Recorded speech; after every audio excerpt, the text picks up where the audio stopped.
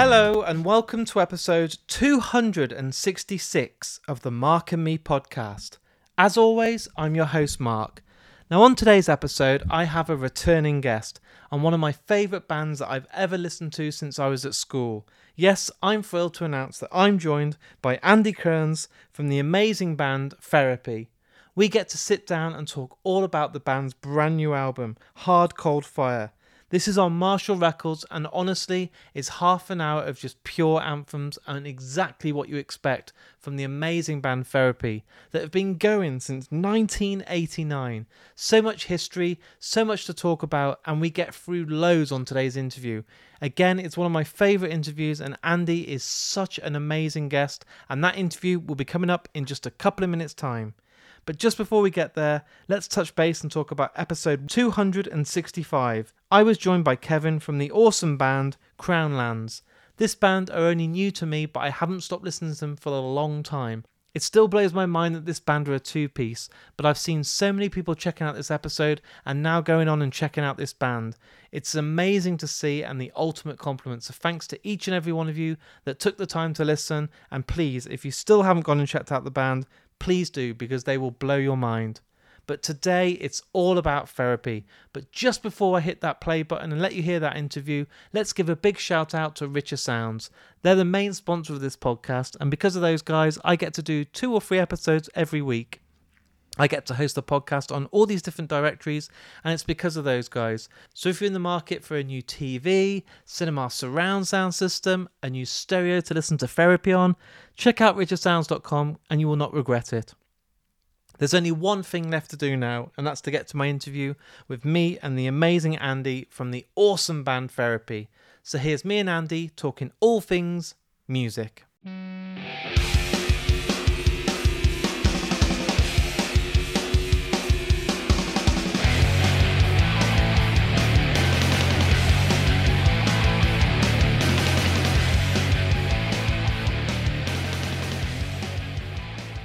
So, Andy, thanks for joining me again on the Mark and Me podcast.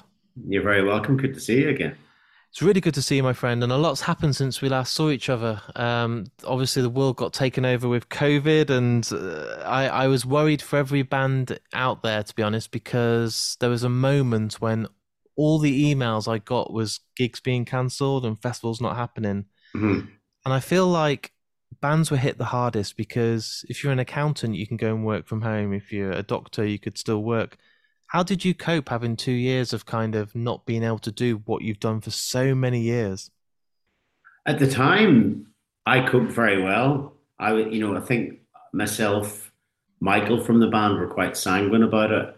I know Neil, the drummer in the band, Neil Cooper, he struggled a little bit. But I think people that I know in bands seem to go one of two ways. When they got the news through, all of a sudden they thought, right, I've got to write 5 albums and a book and do it all tomorrow. It's so true. Or else other people thought, do you know what? This might be a good time to kind of take a step out and do something a bit different. And I kind of went down the what Nick Cave used to do, because I remember reading years ago that Nick Cave used to beat procrastination. Every morning he would get up at 8, put on a suit, he had a basement office with a piano, a guitar, and a stereo. And he would sit there, I think, from 9 to 4. And some days he would write lots, and other days he wouldn't write anything. So I got a little timetable up. Every morning I went out for a run. And then I went into the garage where I have all my amps and the music. And I thought, I'm going to challenge myself. So I got a book by the jazz guitarist Wes Montgomery of some of his licks and some of his solos, which is incredibly hard to play. And I would start out playing Wes Montgomery for 30 minutes just to teach myself something different. And then I would go, right, where am I going to go from here? And at 4 o'clock, I would come back in. And if I was bored and I couldn't get any ideas after playing the Wes Montgomery stuff, I would listen to music and read books and maybe whatever little TV show, watch some films, but something that was related to the music to inspire me. And that was actually something similar to Michael McKeegan, what he was doing as well. And we ended up, after 2 years, with about 26 songs written because of this routine. I think that's really good and inspiring to hear, because you are right. Some people just like, Yeah, you are so true because some people I've spoken to in bands were like, I got 60 songs written and I took a course in filmmaking and I'm like, Christ, like, did you not have any time out? But then other people have kind of stood back and reevaluated if they want the band anymore, because it's Mm. kind of a pause button. But I think surely for you as well, when you now have that opportunity to get back on the road and do shows, you kind of will never take a gig for granted because it could have been your last ever gig or last ever festival. Because I remember when it got the Download Festival, it was cancelled 2 years running. I honestly did think to myself, maybe there won't be a festival again. Mm. I was having that conversation with people that I knew that were fellow musicians and friends of mine. And I actually got friends of mine that were music fans but weren't in the band. People that were friends of my wife's friends texting me going, will there ever be any gigs? Can you asking my opinion as a guitar player in a three-piece middling kind of noise rock punk band? Would I have any idea if music was going to stop? And it was people panicked an awful lot. I mean, I'm quite odd about it. I actually quite enjoyed the Omega Man aspect of it. I live in Cambridge, and I would sometimes walk into Cambridge city centre from the little village I live in outside. I'd walk down the Cam River on a towpath, and there'd be times when I wouldn't see another soul, and I just had my headphones on, and I absolutely loved it. Maybe that makes me odd, but No, I'm the same. I could go into town and it'd be like I thought I was on the set of 28 Days Later. I was like, where the fuck yeah, is everyone? This is eerie, but do you know what? I like the peace. I like the quiet. No one's hassling me. I'm like, this is quite nice. yeah, and it did make me appreciate. I mean, I must admit, the last album we did was a best of recorded at Abbey Road, and it went top 40.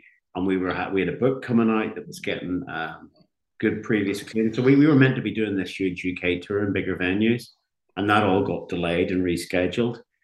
And initially, I know that some of our management was worried about maybe the momentum would go, because we built this up after the last album, Cleave.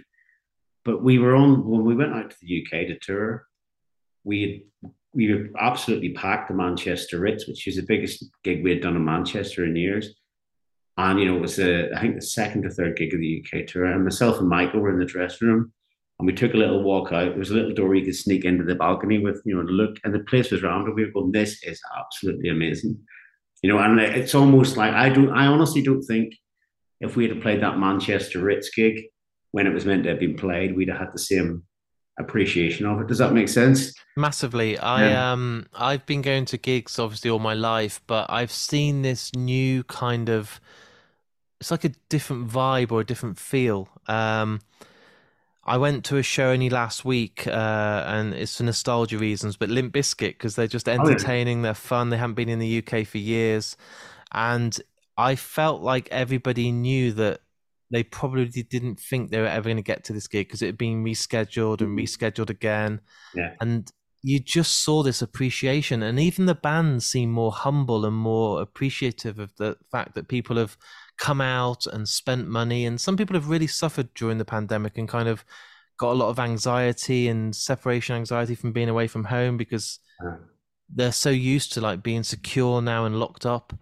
And honestly, I've seen a real difference in bands. It feels like they're playing their hearts out. It feels like there's a every venue I'm going to at the moment is rammed, and it feels so good again that yeah. a band like Tool or Metallica, I would only ever get to see every 5 or 6 years because Yeah. they're that big. You can Mhm. see them every year right now because Yeah. they're back out there and they're doing it, and it feels like the best. I know it sounds like a granddad, but it feels like the best time. I'm looking at the Download lineup, 2000 Trees, Slam Dunk, and I'm like, it feels like the best time again to be out there. I agree with you, and I think people are really appreciative. I agree with you too. I think the bands. One thing that was always a pet hate of us in therapy was, especially myself and Michael, where we come from. It was extremely difficult in 1989, the early 90s, to be a band from the north of Ireland when the Troubles were on to get gigs anywhere. Yeah. Never mind outside the country. So we always had a great deep seated appreciation of playing live. And one thing that we could never understand was, and I say this to quite a lot of people that talk to me in interviews, you would not believe the amount of musicians that I personally know that hate touring. That if they could get away with being on front covers, being in the charts and making records, but never having to set foot on stage again, they would do it. And I could never, ever, ever understand that. One of the guys, I won't name names, one band, it was a huge indie band a few years ago, had only been going 6 or 7 months. They got a record deal.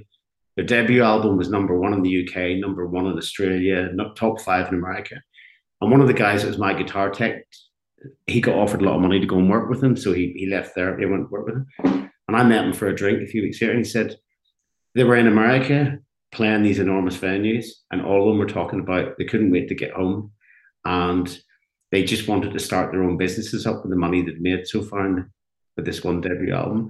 And I got really angry, and I thought, they don't deserve to be No, music. it's I depressing to mean, hear. each to their own, but it was really depressing. I thought, if you go and play in front of 2,500 people in LA and they've all bought tickets and they've been dreaming about this gig for months, for you to sit on a bus backstage and go, I want to be home. I can understand people get homesick and they're only human. Yeah. But, it's what we get a chance to do. There's, I think, was it Steven Pinker famously said years ago, he worked it out. The chance of making it in the music business was 1 in 250,000. And that's by getting a record deal and getting to play beyond 100 people in the pub. That's kind of making it. That's not even to be the Beatles, that's to be to get out. So for you to be given that chance is amazing. So I think what COVID and what the lockdown has done was a lot of bands have had to sit at home and went, I remember that time I was backstage in Vienna moaning because they didn't deliver the right pasta or they didn't have Lucozade. So I got Gatorade. This was an outrage.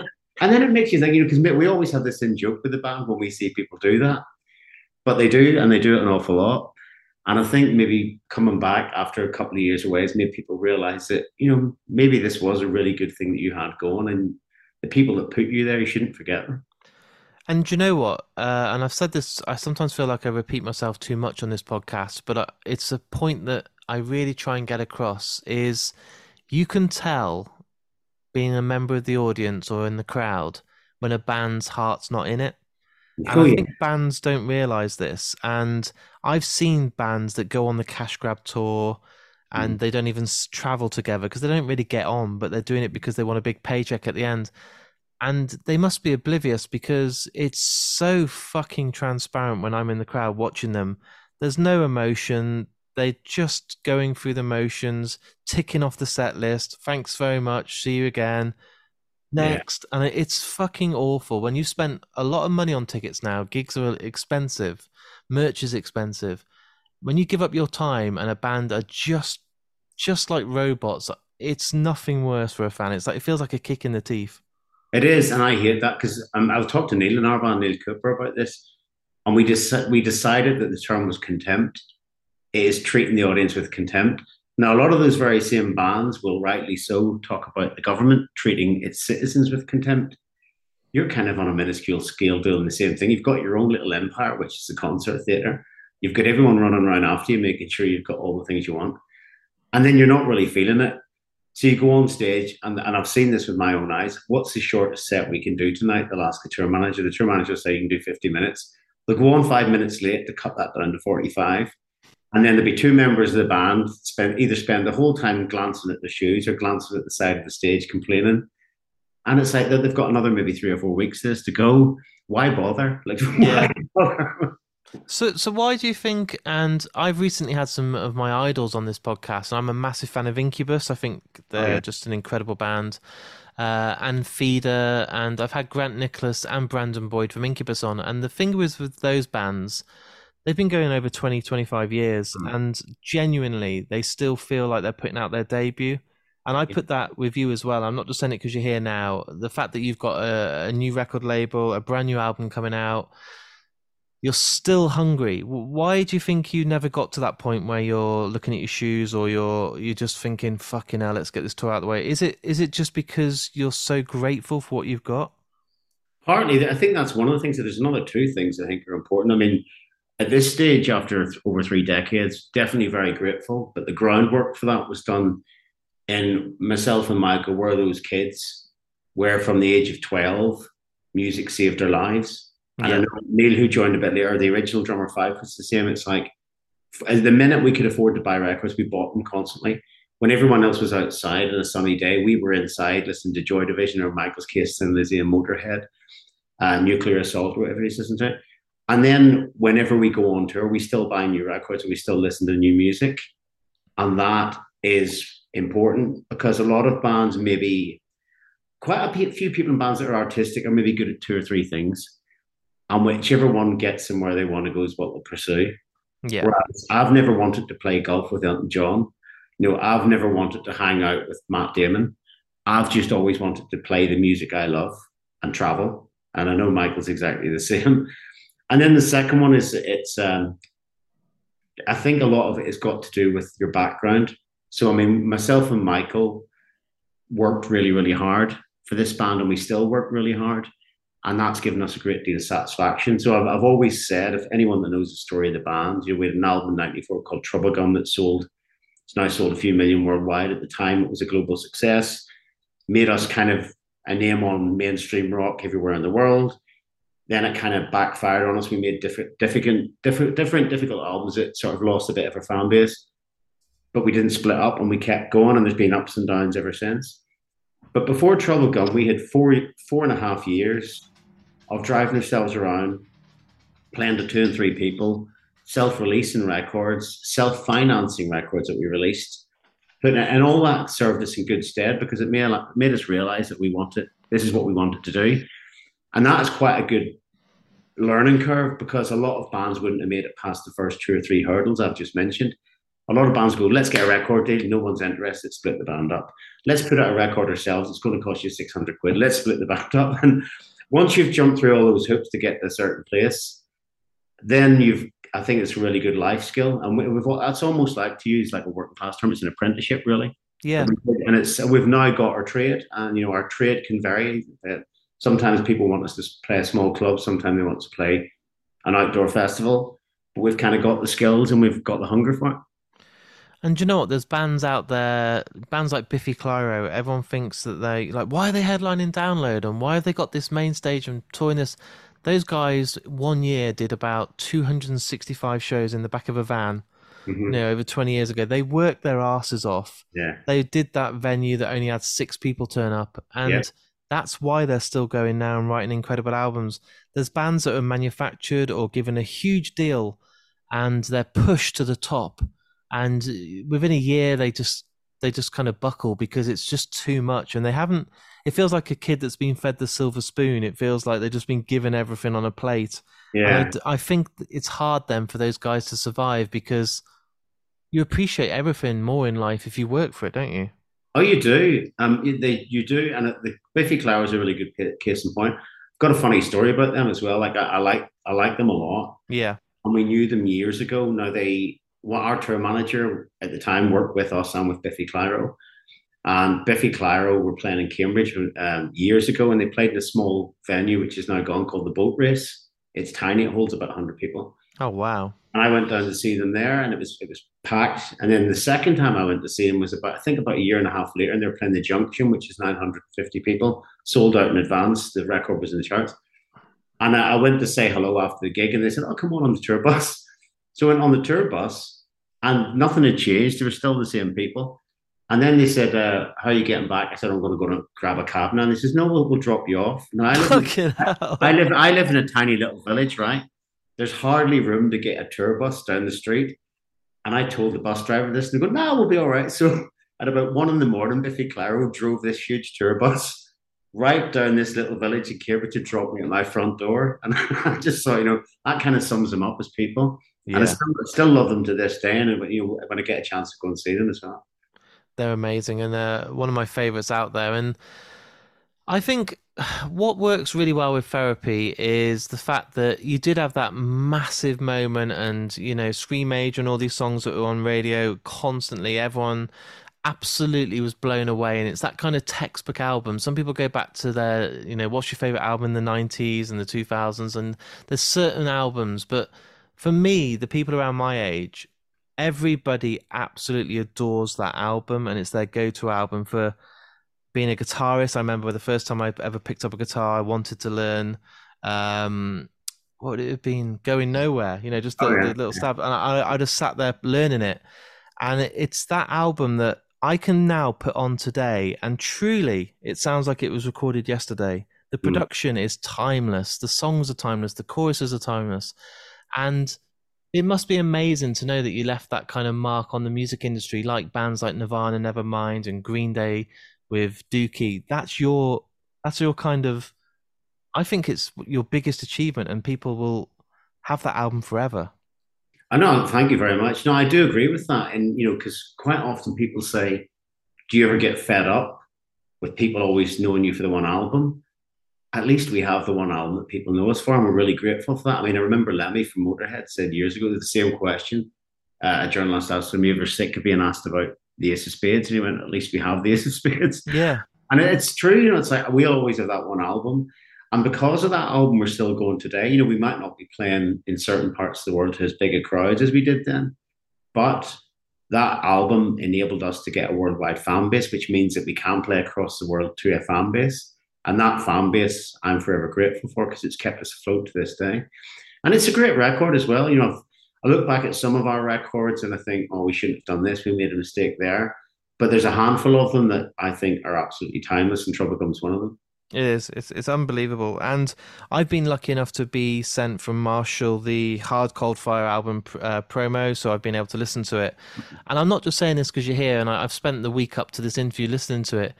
It sounds fucking epic. Like Oh, thank you. the guitars and the drums and the production, it's not too polished that when I go and see you, then it doesn't sound like the same band. It sounds like a band that could be in a garage playing these fucking riffs and these songs and singing the harmonies and everything. That when I then go and see you in a small club or I see you at a festival, is still the same band. And that's what I love about music. I don't want a over polished, incredible sounding album that then when I go and see you, you can't replicate it. I think you're right. And I think that might be also with us. It was a couple of things. It was after lockdown. And I mean, anyone that knows therapy, we make different records. Yeah. And we always have a trouble gum, high anxiety, semi-detached, hard cold fire in us, which is full of short melodic bangers. But we also have a tendency to meander stuff like our first album, Baby Teeth, things like Suicide Pact, You First, things like Crooked Timber, where we discovered krautrock and dub, and we go off. And I think with this record, I mean, you were mentioning earlier about Trouble Gum with Chris Shit with the production and Nowhere, trying to learn it on the guitar. I remember when we worked with Chris Sheldon for the first time, he said to us, one of the things I'll always remember was a lot of the earlier records with Therapy, the guitars were more complicated. But I'd written a song called Scream Major, and we decided to go down that route of having kind of melodic therapy songs. And we had the song Nowhere, and the original intro was like some kind of convoluted arpeggiated kind of thing. And Chris Sheldon was going, no, because this is what we love about me, so blunt. I went, no, no, no, no, no. Make it simple. And I was going, okay. And then I think I looked at me and said, make it really simple. And I got an A chord and went, that's it. And I went, really? And that's what makes the song what it is. And I think with Hard Cold Fire as well, with 24 songs. And he said, what kind of record do you want? And we to make out of these songs. And we said, we don't want a lockdown record. People have suffered enough. Yeah. We are known for melancholy and being a bit sort of slightly grayscale in our outlook. So he said, well, why don't you pick the punchy short songs and make them more focused? So we picked the 10 out of the 24, 25 we had. And he came and he sat in with us when we were playing. I mean, he did exactly the same thing, went too long, no, cut that bit in two. No, no, add some guitar solo over the song, it's too many notes. He says, no, make it more simple. And he was right. Because when we played the album back, it's like 31 minutes of bang, bang, bang, bang, bang, bang, bang with melody. And it sounds, as you said, like it could be therapy in a garage. And that was really refreshing for us. And we just thought when we finished it, we went away for a while, as we always do, come back, listen to it again. And that's exactly the record we wanted to make at this moment in time. Chris Sheldon, for me, obviously known for working with Clyro, who we mentioned today, Feeder, who we've mentioned today, but also Foo Fighters, and one of my favorite bands of all time, Ruben. And there's something about his ear that I don't know. I can tell a Chris Sheldon record now, and I think he's a genius. And the way that you're prepared as a band, because some people are very headstrong about the songs they write, and as a songwriter, sometimes the personality can be, "This is my song. I'm not going to fucking let anyone try and change it." But it sounds that you were very willing to let Chris guide you and have his input because you respect him so much. He is for me one of the best producers out there. No, I agree with you. And there's quite a lot of modern records have got the Chris Sheldon sound. his sound seems to be coming back into vogue again. But I think what really helped me with, I know initially, because we kind of self-produced the first two albums, and the first major label one, we were so nervous that we actually worked with a sound guy, Harvey Burrell. He did an album called Nurse. So Chris was the first proper producer that we got. But then what I remembered was one of my favorite bands of all time is Joy Division. One of my favorite albums is Unknown Pleasures. And I'll never forget reading that whenever they got that back, because enjoyed, that record Unknown Pleasures is timeless. It is like a sculptured cathedral of sound, but they wanted to sound like the Stooges. So when they got the record back from Martin Hammett, he had put all these echoes, delays, separation, lots of dubby effect on it, and they all hated it. They were all driving back in the car, listening to cassettes, going, "This is rubbish. It doesn't sound like the Stooges." But Martin Hammett made that record what it is, and I doubt very much if they'd got their own way in it, it sounded like the first Stooges album. It would have had the same impact on people as it did. And sometimes, if you're lucky and you get the right producer at the right time, and we've worked with Chris a lot over the years, and we would consider him a friend as well as a producer, there's just a little bit of alchemy can happen, and it sort of works really well with the band. So we're always very open-minded. I mean, if there's something that we've done that we really, really want to keep in the song, Chris will listen to us. But we get him in, we pay him to be objective. Yeah. And we trust him, which means that he's not going to say anything because it's trendy. He's not going to say anything to be contrary. He'll say it because it'll serve the song, and that's what we want to do. And he wants to be proud, doesn't he? He's putting his name on a record. He doesn't want to be like, well, this is pretty shit, but I got paid. He's not that type of guy. Yeah, no, I mean, I think you shouldn't be in the business if you have that outlook working with the record. There are a lot of people that are, but yeah. Yeah. So with this new album, how long have you been sitting on it? How long has it been done and finished? Because so some of the bands I've had on recently, because of COVID and the way it has been, some bands have had an album ready for a year because of the way it's from vinyl being pressed and this and that, Yeah, I mean, this has been over a year. We finished it. We went into the studio, what's this, 23? So we went into the studio November 21 for 3 weeks. And it was Marshall Studios in Milton Keynes. We went in with Chris, and then we touched up a few of the vocals and little guitar bits in Chris's home studio. So that was finished by December 2021. And then last year, we had over 70 gigs that had to be completed because of COVID. And the first one was the Greatest Hits tour. And then the second one that we'd been talking to doing to balance out the aesthetic of the band was the Love Your Early Stuff tour. And there was nowhere in that we could see to release the album because we wouldn't have been able to tour it properly. So then we thought earlier on this year, first thing, and we thought, well, we've just finished tour in December in 2022, so there's no point putting out an album in January. So it made perfect sense to put it out in May, just before summer festivals, and then that means September through to December we can really cane it. I think what's really good as well, and I'm sure in a band for over 30 years, you're in that point where maybe playing Screamager again and again is incredible and you see the crowd react, but to bring new music in, new blood into the set list, must be lovely as a band because it's exciting. It's seeing how it goes down, see how the crowd react. Hopefully they start singing along as the gigs go on and the album's out longer. So it must feel quite, I don't know, I feel like fresh air for a songwriter to be able to not just keep playing the same songs. It does. I mean, and every single time we release an album, we have a tendency to play the complete album in the set. We do tend to play for an hour and 45 minutes. Most of our albums come in at anything between 39 and about 45, 50 minutes. Yeah. So we can still play the entire new album and then complementary tracks. So we were looking at Hard Cold Fire and we thought, well, what could we do? Because I'll come back to this in a minute. There was one gig where we didn't play Screamager. I'll come back to that in a second. But wow, we could say, okay, this year we've got Hard Cold Fire, which is 31 minutes long. So that gives us another hour really and a bit more to play with. And we thought, well, Short Sharp Shock came out 30 years ago this year. So why don't we chuck in stuff like Totally Random Man and other B-sides to that? The single Turn was on an EP called Face the Strange. Why don't we put some of the tracks in like that? We had a song that charted called Opal Mantra, went to number 13 in the charts that we didn't really play very much. We could put that in. And then, also with an album called Semi-Detached, which is 25 years old this year. Is it 25? I bought that the day it came out. Did you? Oh, man. Fucking hell. Wow. So we're thinking of maybe throwing in Tightrope Walker and Straight Life off that album. I queued up at Our Price. That shows my age. Wow, Our Price, my God, wow. But the other thing about the time, there was one time we didn't play Screamager, and it was in Hamburg, and it was in the Nust Hall, KNUST, and it was a sold-out gig. and we were touring the Brief Crackle Light tour in 2012, and we decided we're not going to play Screamage, and that was the first night of the tour.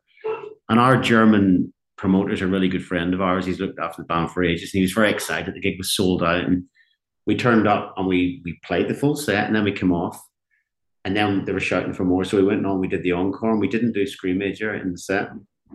And whenever we came back off stage, at the end, the guy Jan, he's our promoter, he came screaming into the dressing room, going, "You must go out there and play Screamage, or you must." They're going, "We're not going to play." He went, "Please don't do this. You must go out there and play it." They're all complaining. And we didn't play it. And I didn't realize this, but he was saying afterwards, he came in and said, everyone was at the bar going, "Bastards, why didn't they play Screamage?" Fucking But hell. yeah, but I mean, I think that might be just because Troublegum was a huge album in Germany. Yeah. I could imagine maybe in the UK we would get away with it a lot more because some people are a bit more obsessed about some other albums as well. You should have gone back and played it 12 times for a set, just in one after another, then to say And sorry and make up for it. we did once. We played Bradford once, and we were really excited because we'd sold out this gig in Bradford, and it was an Nurse album was that.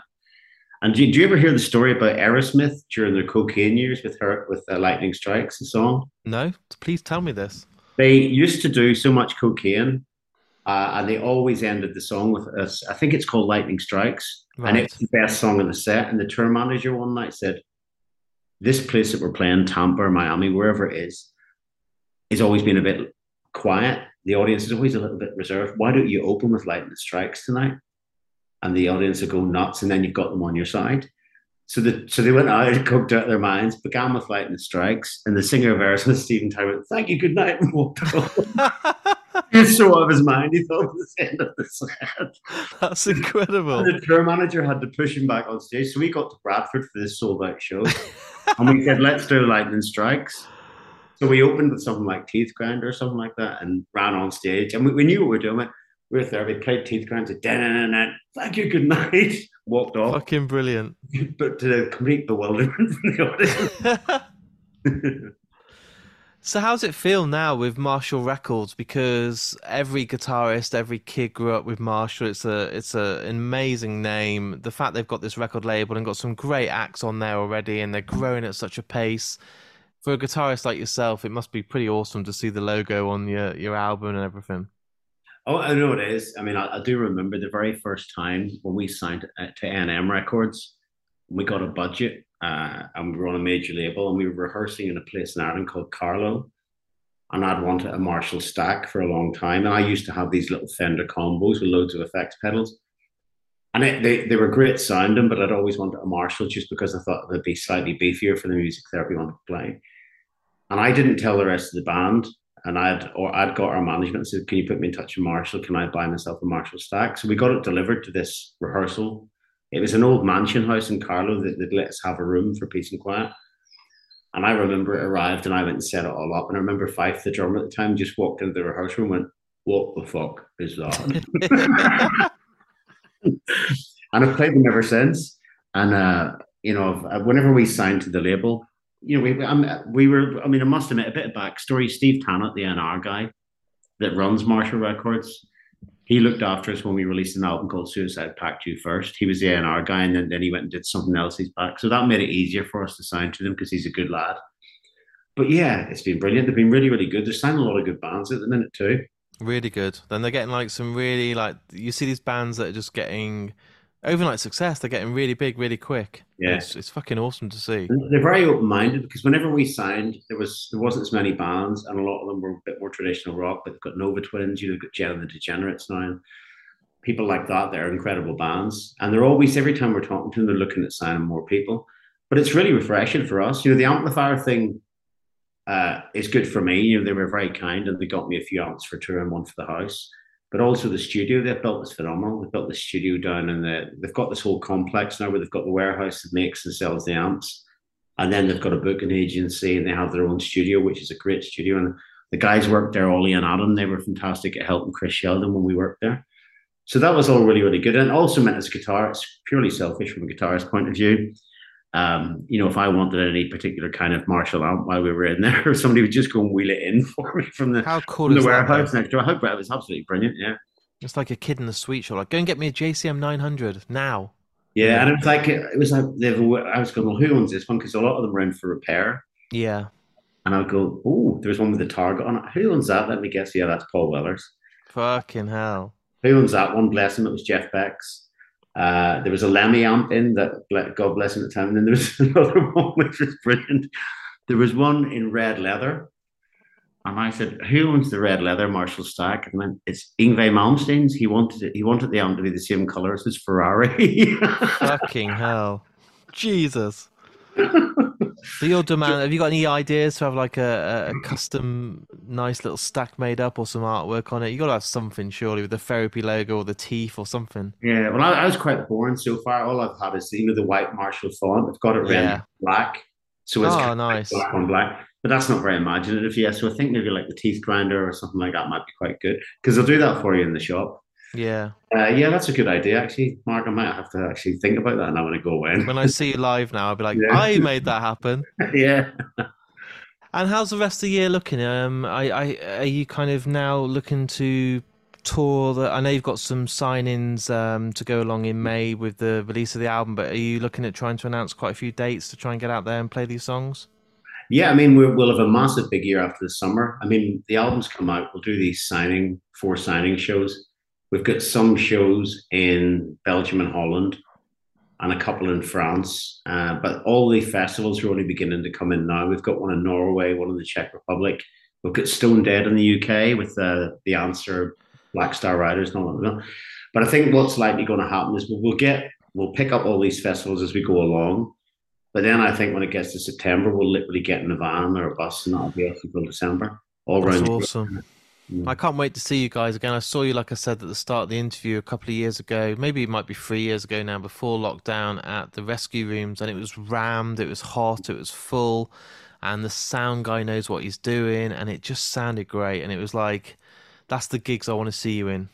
Yeah, no, that was great. That always like Nottingham a lot. My brother lives up there, so Yeah, I get a chance to see family. But that was a good gig. That wasn't the one with the guy banged his head in the barrier, was it? Was that the year before?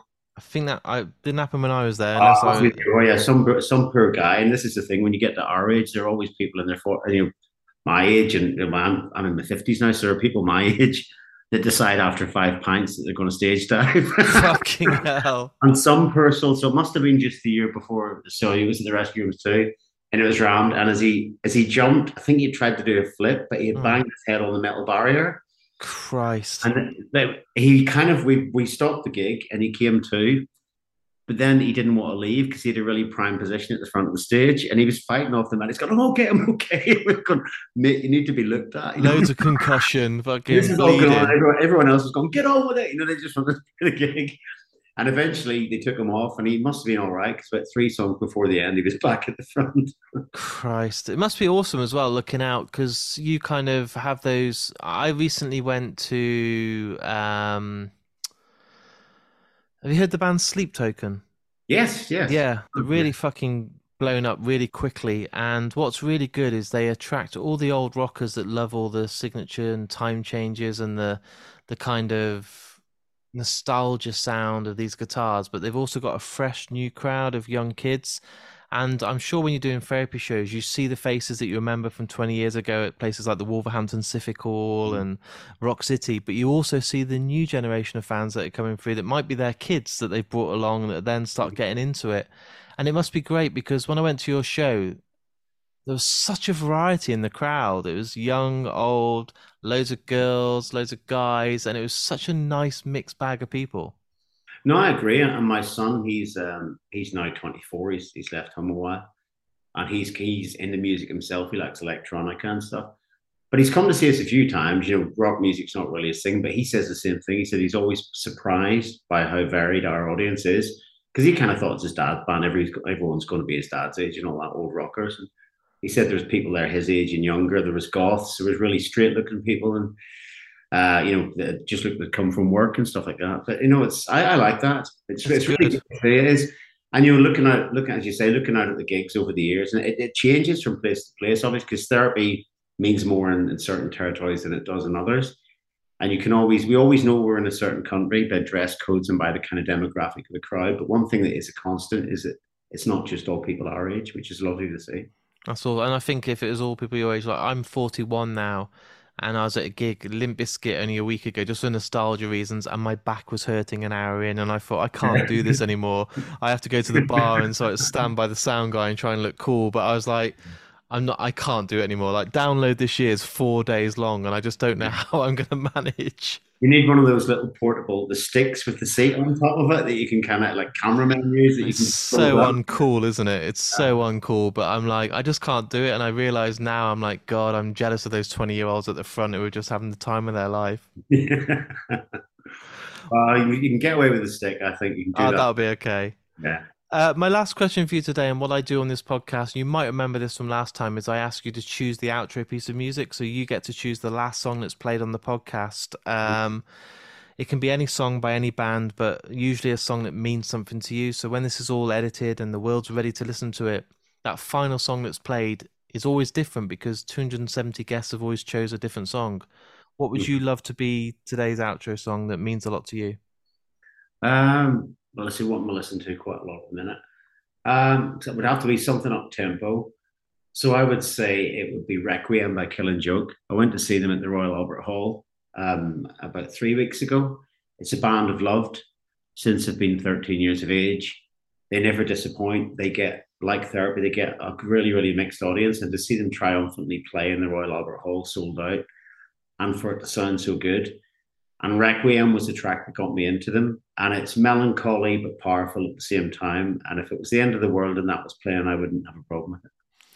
Fucking hell, that's one of the best answer I've had on 270 episodes. Nice, short, snappy, but a really good meaning. And do you know what?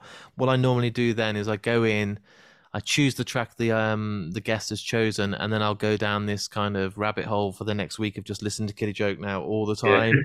Yeah. I haven't heard them for years. It must be 10 years since I've listened to them, so I'll end up being obsessed with them now for the next few Yeah. weeks. Well, that first album, Killing Joke by Killing Joke, black and white cover, Unbelievable. it's timeless, timeless Yeah. record. Honestly, dude, it's been great having you back on the podcast, and I really appreciate your time. I'm really looking forward to people hearing Hard Cold Fire. I think it's got a bit of for everything. It's not, oh yeah, that's just them playing the same songs. It's raw. It's got some really nice polished sounds. It's got a bit of everything, but it's still therapy. And I love short albums. Maybe it's because I drive a lot now and put albums on, but 31 minutes of just pure fucking rocking for me is everything. So I wish you all the luck with the tours and the album release and everything else because it's fucking awesome. Oh, thanks very much, man. That means a lot. Appreciate it. And thanks for having us on. It's you're welcome whenever you want. Hopefully our paths will cross and we'll meet up at a festival or a gig in the towards the end of the year. But I would love to have a pint with you and yeah, rejoice again. Fantastic, fella. Thank you.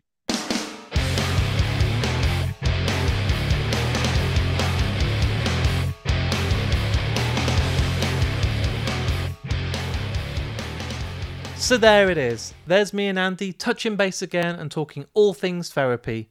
What an amazing guy, what an amazing interview, and honestly, the new album you need to check out. It's out right now, so go and buy a copy, go and see the band if they're playing it anywhere near you, or just go and listen to it now. Honestly, Hard Cold Fire is easily one of my favourite albums this year. Like I said, I love these short, banging tracks with great choruses, great harmonies, and that's what Therapy do best. There's a reason why they've been going so long and still have such an amazing cult following. If you've enjoyed today's episode, as always, please go on markandme.com. On there's links to Facebook, Twitter and Instagram. And all I ask, because I don't charge money for this podcast, is you to share it or retweet it or put it on Instagram or just like it. It might help the algorithm to get more people listening. And who knows, there's a lot of people out there that have grown up with this music and might have forgot about Therapy or want a reminder of just how great they are. They see on your feed that you've liked it or shared it. The next thing you know, they're listening to Mark and Me every week. And that is publicity that money doesn't buy. And I can't do that. I'm a one-man team. I rely on you guys to share it. So please, if you've enjoyed today's episode, share, share, share. I do have a Patreon account. This also allows me to travel the country, do festivals, go to Q&As, attend screenings, and the only way I can do this is with my support via Patreon. Also on there, each and every month I give away an exclusive episode just for you guys. I'm so excited to announce the next episode next week for you guys at home. And also, if you're on Apple Podcasts, you can hit the subscribe button, and for $3.99 a month, you also get access to those exclusive episodes. I give you badges, I give you a welcome pack, stickers, and so much more.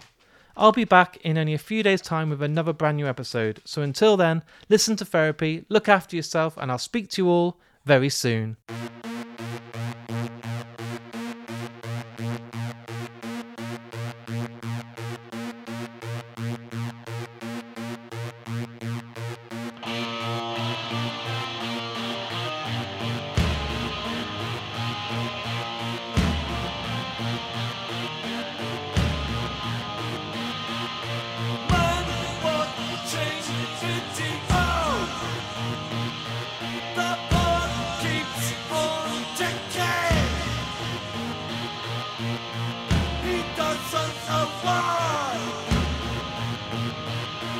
He's just a captain for fun.